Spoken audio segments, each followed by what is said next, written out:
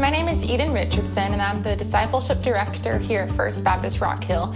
Thank you for tuning in to this week's message from our pastor. We are so excited for what God's going to teach you through His Word today. Be sure to also like and subscribe to our YouTube channel, and we can't wait to see what God does in your life through this message. Well, it's good to see you, church family. Today I want to talk about just raw human emotions, because we all have them. We feel a lot of different things in life, different seasons. But I'm not sure as disciples of Jesus we're always confident in how we're supposed to deal with them, how we're supposed to handle them, especially as it relates to our relationship with God. And I think sometimes we fake it. So I want to help us with that today, because the truth is we are emotional people. We feel a lot of different things. Yesterday, a lot of us were watching football games. Some of you went to games. I was sitting on the screen porch at home watching football games on the television most of the afternoon. And I know today there are Clemson fans in the room that feel happier than you felt all season. I mean, you felt a lot of positive emotions yesterday, right? And if Steve White was here, he's not, he's on vacation, but if Steve White was here, he would have on an orange tie, that ugly orange tie from Tennessee. He'd have that on. And all the Gamecock fans are happy he's not here, because you're feeling miserable right now, right?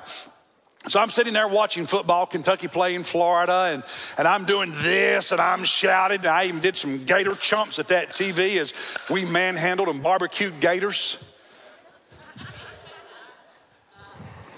That's right. I mean, that's we feel stuff, right? Somebody you love gets cancer, they die, you feel stuff. How do we deal with all that?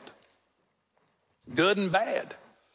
Jeremiah, I think, helps us, because sometimes I believe we get this image that all the men and women in the Bible, these great men of God, women of God, these heroes of the faith, well, they're not like us. They're not real. They didn't feel stuff like us. Really? Well, you're going to discover today they felt stuff just like us. And Jeremiah can be a great encouragement. He's been my favorite prophet since I was a young preacher. I love Jeremiah. And part of what I love is just the rawness of Jeremiah, the raw honesty of his walk with God, because he's encouraged me and helped me and taught me so much. And I want him to do that for you today. As a disciple, somebody who loves Jesus, follows Jesus, I want Jeremiah to show us how to be real, how to be raw, and yet be holy. Walk with God. And I think he can be a great blessing to a lot of us today. So we're going to start in chapter 16, Jeremiah 16. If you have your Bible, let me see it. Printed, electronic, hold it up. Let me see God's word. Amen. Bring it with you when you come to God's house. 3 lessons from Jeremiah that I think can help us as people, as disciples. And the first is this. Jeremiah was lonely, but he was never alone. Now listen to that again. Jeremiah was lonely, but he was never alone. I want you to see part of what God said to Jeremiah when he called him to be a prophet in chapter 16. Starting with verse 1. The word of the Lord also came to me, to Jeremiah, saying, you shall not take a wife for yourself, nor have sons and daughters in this place. Can you imagine God calling you to serve him, do something great for him, and then God says, oh, by the way, you have to do it alone. No family. Can't fall in love, can't have a wife, no kids. I cannot imagine how empty my life would be without Monisa, our children, our grandchildren. Many of you feel the same way. New mom and dad sitting down here. I mean, it adds something to life, doesn't it? And I can imagine not having that. And yet to obey God, Jeremiah had to do without any of that. No wife, no kids, no family. That could not have been easy for him. Now, I want you to understand that in a very real way, God was protecting Jeremiah by doing this, because Jeremiah lived and preached in one of the darkest days in Jewish history. The people for generations had rebelled against God. Remember that word y'all don't like that I want you to learn, syncretism? Say syncretism with me. Say it again, syncretism. The blending of different religions, the blending, mixing of different philosophies. They had done that for generations. And God said, that's spiritual adultery because you're not being faithful to me. You're not being true to me. There was the lack of economic justice, of the corrupt court criminal system. There was just corruption throughout the culture, as well as the religious indifference and backsliding. And God had been saying, if you don't repent and change, I'm going to judge the nation. And that was Jeremiah's message. And because of it, he was hated. He was called a traitor. We talked about that last week. He was persecuted. And Jeremiah lived through the Babylonian army marching to Jerusalem 3 times, the final time destroying the city and the countryside. Thousands of people dying of starvation, thousands of people dying by the sword, thousands of people carried into captivity as slaves in Babylon. He lived through all of that. Now, can you imagine Jeremiah being a prophet through all of that and at the same time having to worry about a family? He didn't have to grieve a child dying of starvation. He didn't have to grieve a wife being taken away as a slave. God, in one very real way, was protecting Jeremiah, but that still doesn't mean it was easy. He didn't have anybody to come home to at night that he knew would love him when nobody else did, would accept him when nobody else did. He didn't have that. And so it was a lonely life. Look at verse 5 of chapter 16, verse 5. And thus says the Lord, do not enter a house of mourning or go to lament or to console them, for I have withdrawn my peace from this people, declares the Lord, my loving kindness and compassion. Wow. God says, Jeremiah, if somebody dies, you don't go to their house to encourage or comfort them. Somebody's going through a hard time, you don't give them a shoulder to lean on, to cry on. You have to remember that Old Testament prophets preached not just with their words, but with their lifestyle. They would do things, God would instruct them to do things physically that modeled, that demonstrated their message. And Jeremiah not going to a house to mourn with people when they were mourning was God's way of saying a day is coming when the mourning and sorrow in Israel is going to be so severe that nobody and nothing can comfort them. Jeremiah never going to a funeral was part of the sermon about what was coming if they didn't repent. In verse 8, God says, Jeremiah, moreover, you shall not go into a house of feasting to sit with them, to eat and drink. Jeremiah, you're never going to have birthday cake. You're never going to a birthday party. You're never going to anybody's 50-year anniversary celebration. And those parties that all the young couples have today where they cut open a cake or pop a balloon or something and some color pops out and that's how they reveal what sex the baby's going to be. You can't go to any of those. No parties, no celebrations, no parades, Jeremiah. Why? Because his very life was preaching to the people that if they did not repent, the day was coming when they would have absolutely nothing to celebrate. No reason to ever have a party. But can you see how all of that contributed to Jeremiah feeling isolated? Being lonely? Ostracized by people? And yet through all of that, excuse me, Jeremiah was not alone. First, God was always with him. Just like in this chapter, God is speaking to Jeremiah. When you read this book, God was always talking to Jeremiah, and Jeremiah always talking to God. He was never alone. We saw last week how Jeremiah was persecuted and had all those enemies, people who wanted to kill him. But God said, Jeremiah, I will always be with you and protect you, and they will not be able to kill you no matter what they did. And God was always there protecting Jeremiah from those who wanted to kill him. They could hurt him, but they couldn't kill him. God was with him. So he was lonely, but he was never alone. And then secondly, God had this beautiful way of putting someone in Jeremiah's life for a moment. One person for his whole life, but others just for a moment, to help Jeremiah when he desperately needed help. It's like God knew what Jeremiah was going through, and God said, I've got the answer. I've got this person, and that person is going to come to your side, and they're going to help you in this hard moment. And he had Baruch, his assistant, who was with him from the beginning to the very end, always there. But those other individuals, see, Jeremiah was not the only faithful prophet during his day. Most of the prophets were false, and they were fake, and they just told the people what the people wanted to hear. Jeremiah was a true prophet of God, but he wasn't the only one. Over in Babylon with the exiles, you had Ezekiel. Actually, to the Babylonian government, you had Daniel, same time as Jeremiah. But there in Judah with Jeremiah, over in Jeremiah 26, we read just a few verses about this prophet, and this is all we know about him. His name was Uriah, and his message was the same as Jeremiah's message, but the wicked king Jehoiakim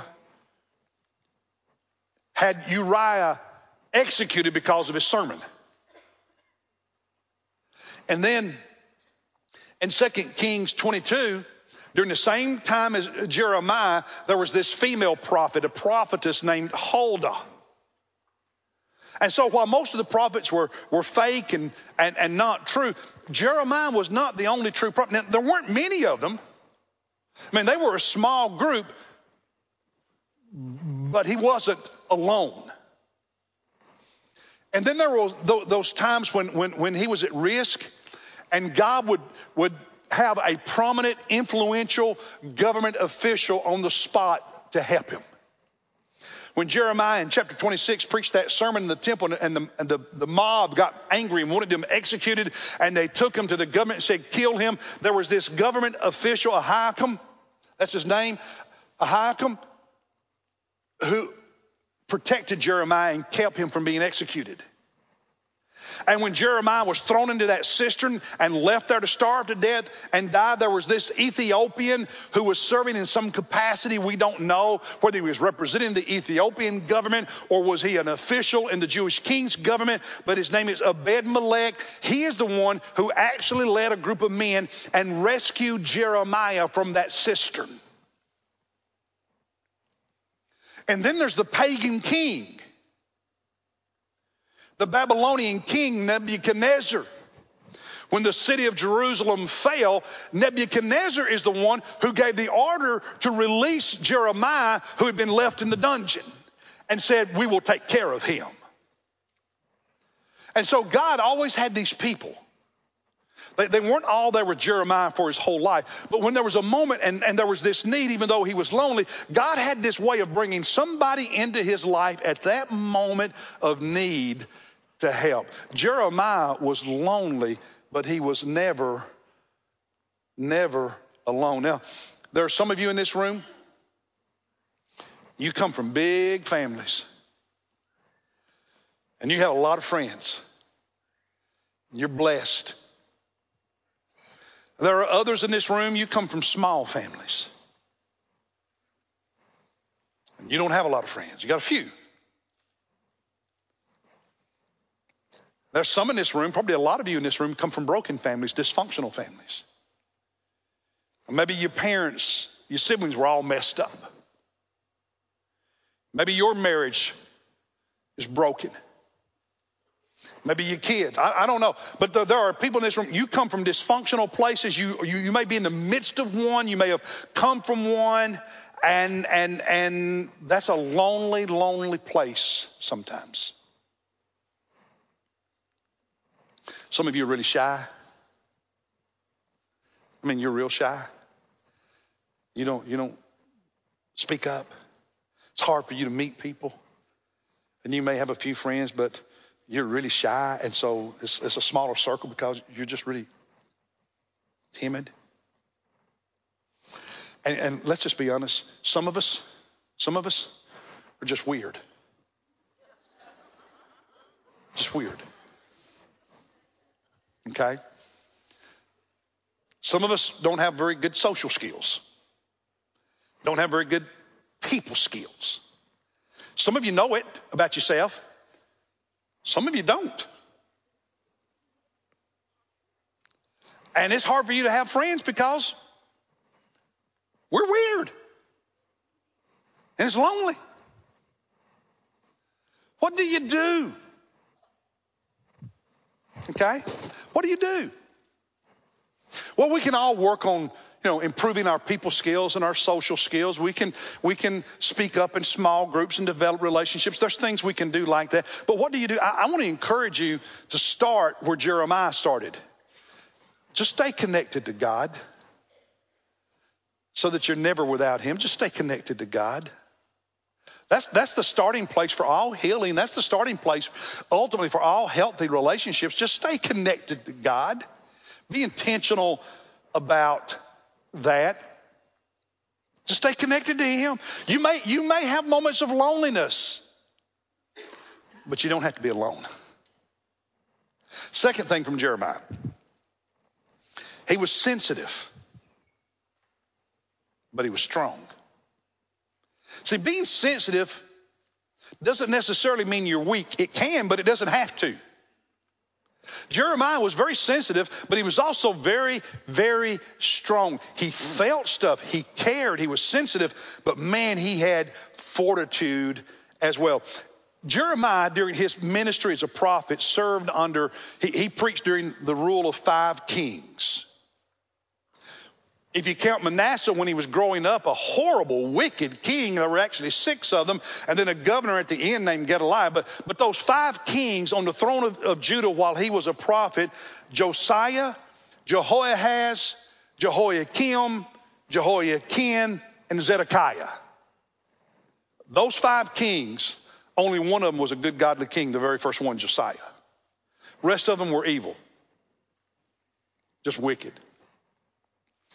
And Josiah, this king that was there when Jeremiah was a young prophet just starting out, loved God. His heart belonged to God. He instituted religious reforms and revivals in the country, did what he could to get rid of idols in public places where other religions were worshiped. He repaired the temple that had been neglected and fallen in disrepair. He did all of that. And then he goes into battle, leads the Jewish army into battle against Egypt when he's not supposed to, and he's mortally wounded in that battle. And as you see in the passage on the screen from 2 Chronicles, the soldiers take him back to Jerusalem, and while in Jerusalem, Josiah, this godly king, dies. And he's buried with the other kings of the country. And the very end of it, verse 25, Jeremiah chanted a lament for Josiah. In other words, Jeremiah led the people in the public weeping, the public mourning of King Josiah who had just died. He could feel. He could care. But Jeremiah was strong because through all the years that this godly king ruled and tried to bring about religious reform in the country on the outside, through all of that, Jeremiah was wise enough and strong enough to understand that the people's hearts had not changed at all. Things had changed on the outside, but nothing had changed on the inside. And through the time that Josiah, this godly king, was on the throne, leading all these religious reforms, Jeremiah kept preaching to the people they needed to repent, and if they did not, the nation would fall. Actually, that female prophetess Huldah made it clear that God was still going to destroy the nation, but he would not do it during Josiah's lifetime because he was a godly king. But after Josiah died in peace, it would happen. Why? Because the people didn't change. Jeremiah in chapter 11, verse 6, during Josiah's rule, preached. He said, "The Lord said to me, proclaim all these words in the cities of Judah and the streets of Jerusalem." I mean, he was sensitive, he cared, he was thankful for Josiah, but he was not naive. He understood that the hearts had not changed. He could weep, he had emotions, he felt things, but listen, he did not have a shallow, sentimental religion. We're really good in America. We're really good sometimes in the church to be active. But to have a religion that is so sentimental and so shallow that it doesn't come from a deep, deep place of devotion in our heart that will love God no matter what, that will serve God no matter what, that will repent when there is sin in our lives, that will obey the Lord from in here. Because you can change things on the outside in the culture, but if the heart's not right with God, God still doesn't bless. And Jeremiah was sensitive and cared, but Jeremiah was not weak and sentimental. Jeremiah, because he was strong and he could see the truth, and he kept preaching the truth in the face of all kinds of opposition. What do you think Jesus said? What's the great commandment? Love the Lord your God how? How? With all your mind, with all your strength. You got it? God doesn't want just sentimentality. He wants you, and he wants all of you. And Jeremiah was sensitive, but he was strong enough to understand that and to live it out, and he models it for us. Well, let me go on for the sake of time, because I want to make sure we have plenty of time to do the supper. My last point. Jeremiah was so honest with God, and yet always submissive to God. I mentioned he's my favorite prophet. This point is why. I have always loved the raw honesty of Jeremiah. Jeremiah never fakes it. He never pretends. And we're really good sometimes in American Christianity at pretending, especially here in the South. How are you? I'm fine. How are you? I'm fine. Everybody's fine. You may be miserable, but y'all fine.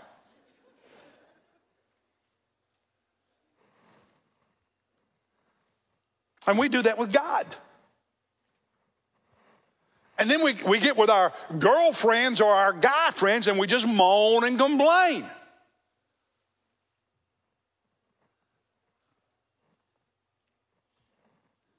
Because we don't want to get healed, we just want to complain.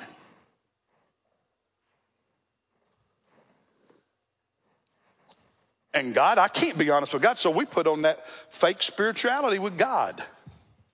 Like God can't see through the mask. I mean, you really think you can trick God?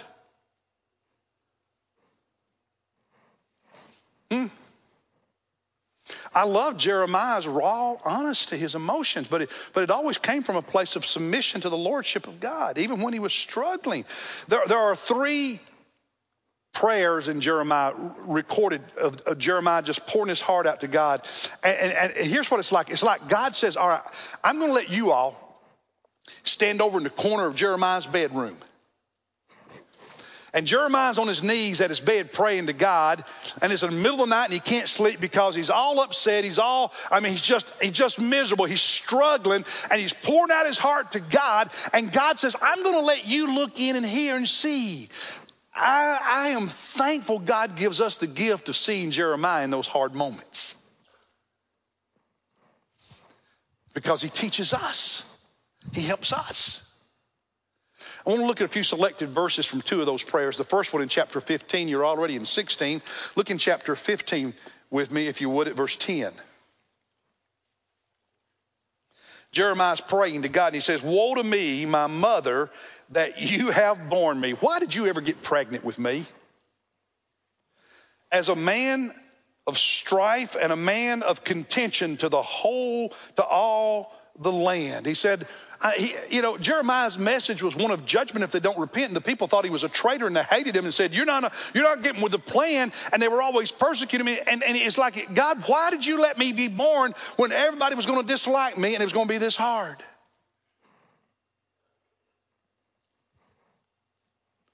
I have not lent, nor have men lent money to me. In other words, one of the ways to mess up a friendship is you loan money to somebody or you borrow money from somebody that, half the time that goes bad. Jeremiah says, I haven't even done that. And yet everybody curses me. Look down at verse 15. Verse 15.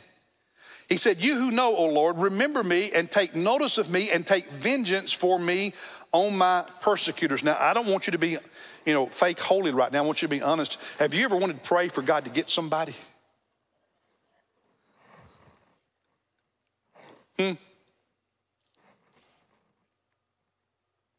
At the end of verse 15, he says, know that for your sake I endure reproach. God, it's because I'm being obedient to you. I'm suffering all this stuff.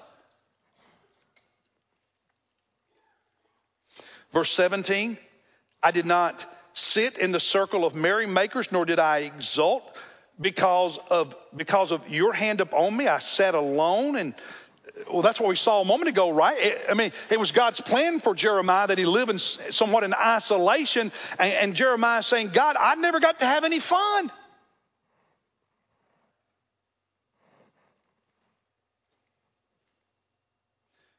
Verse 18, why has my pain been perpetual and my wound incurable, refusing to be healed? He said, God, this is not just, a few months or a few years, just a season that I've had it hard. He said, God, my whole ministry I've had it hard. It's perpetual. There's no healing in sight. The end of verse 18, will you indeed be to me like a deceptive stream with water that is unreliable? God, are you playing a trick on me? That's pretty honest, isn't it? Isn't it pretty raw?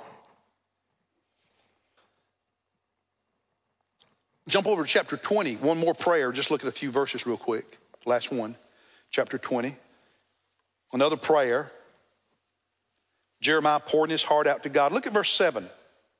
He said, O Lord, you have deceived me and I was deceived. You have overcome me and prevailed. Can you get more honest than that? God, you lied to me.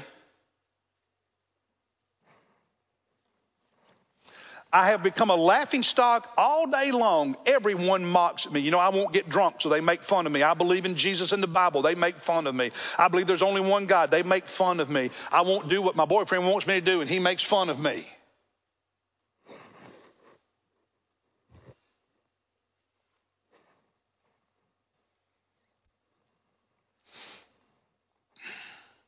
Verse 8, for each time I speak, I cry aloud, I proclaim violence and destruction, because for me the word of the Lord has resulted in reproach and derision all day long. He was preaching this message of repentance and judgment, and therefore everybody attacked him. And do people ever get mad at you because you stand for the truth of Jesus? Verse 14, cursed be the day. Well, let's back up. I want to give you a positive verse in this prayer. Verse 11. But the Lord is with me like a dread champion. Therefore, my persecutors will stumble and not prevail. He said, I've got the champion of all champions standing beside me. The champion of all champions is my champion and my defender. And even though it may be hard, they will never defeat me, because the champion of the world is with me. But then he gets back to raw emotion again. Down in verse 14. Cursed be the day when I was born. Let the day not be blessed when my mother bore me. Cursed be the man who brought the news to my father, saying, a baby boy has been born to you, and made him very happy. Back in the olden days when dads couldn't go in the delivery rooms and the nurse came out in the waiting room and said, it's a boy, and everybody applauded and got happy. May that man be cursed who told my daddy I was here. That's how the guy was feeling. And yet he's this great prophet, this great man of God. But he was honest. See, here's the thing I want you to see. You can be honest with God without being disrespectful, if it comes from a place of sincerity and surrender. If it comes from a heart that says, God, I'm struggling. I don't like this. I don't get this. God, what's going on? But God, I'm not leaving you. I'm not walking away. And I'm going to love you, and I'm going to serve you, and I'm going to obey you. But God, I got to be real. This is me right now. But God, I'm in this with you to the very end. If you can come at it from that place, then you're in a place where God can begin to heal. But if all you want to do is complain, I got news for you. If all you do is complain to all your buddies, you're never going to heal. Now, you need somebody to talk to. You need somebody to listen to you. You need somebody who can give you a shoulder to cry on. But guess what? It needs to be somebody who at that moment's not in a dark place with you. Because two people out in the middle of the lake and neither one of them can swim, they cannot help each other.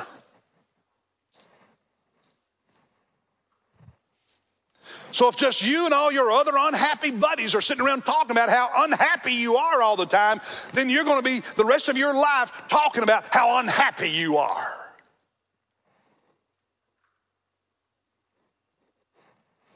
Because you've got to work on your connection to Jesus, and then you need to find some healthy people.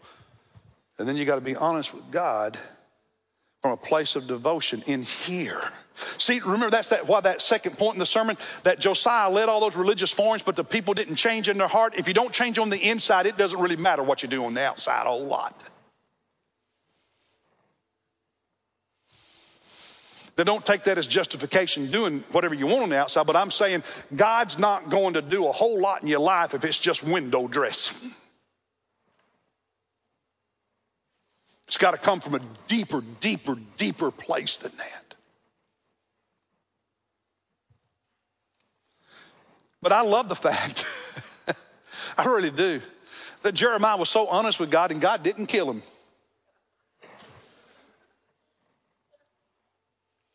Isn't that true? Because sometimes we think, I can't be me before God because God won't like me if I'm me. I got news for you. God already knows you're you. But it's when you get real before God from that place in your heart of devotion and surrender that God is able to put some grace in your life and begin doing some stuff. And I love that about God. Now, all of us, if you've lived very long and been married, you're in great relationships. You've had moments where you all had to get real with each other, but because you loved each other, you didn't walk away. You got real, and love brought you through, right? God's not leaving. Don't you leave him. Stay connected. And be real. And let God's love then begin to heal you. Jeremiah can teach us. I want you to stand. And I want you to get in your mind. I just want you to take a moment. You're already feeling, thinking, what is it you are feeling right now? Where are you at right now? Well, talk to God about it. Just bow your every head bowed, every eye closed, and take a minute and talk to God about where you're at and what you're feeling.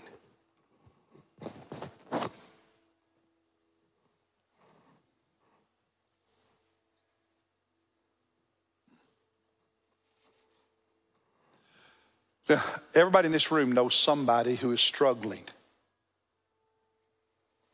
By name, would you pray for the person you know who is struggling? Pray for them right now.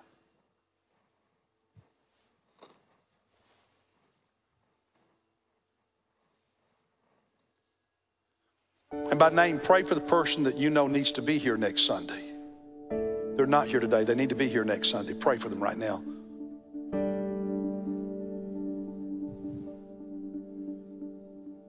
And ask God to give you the courage to invite them this week.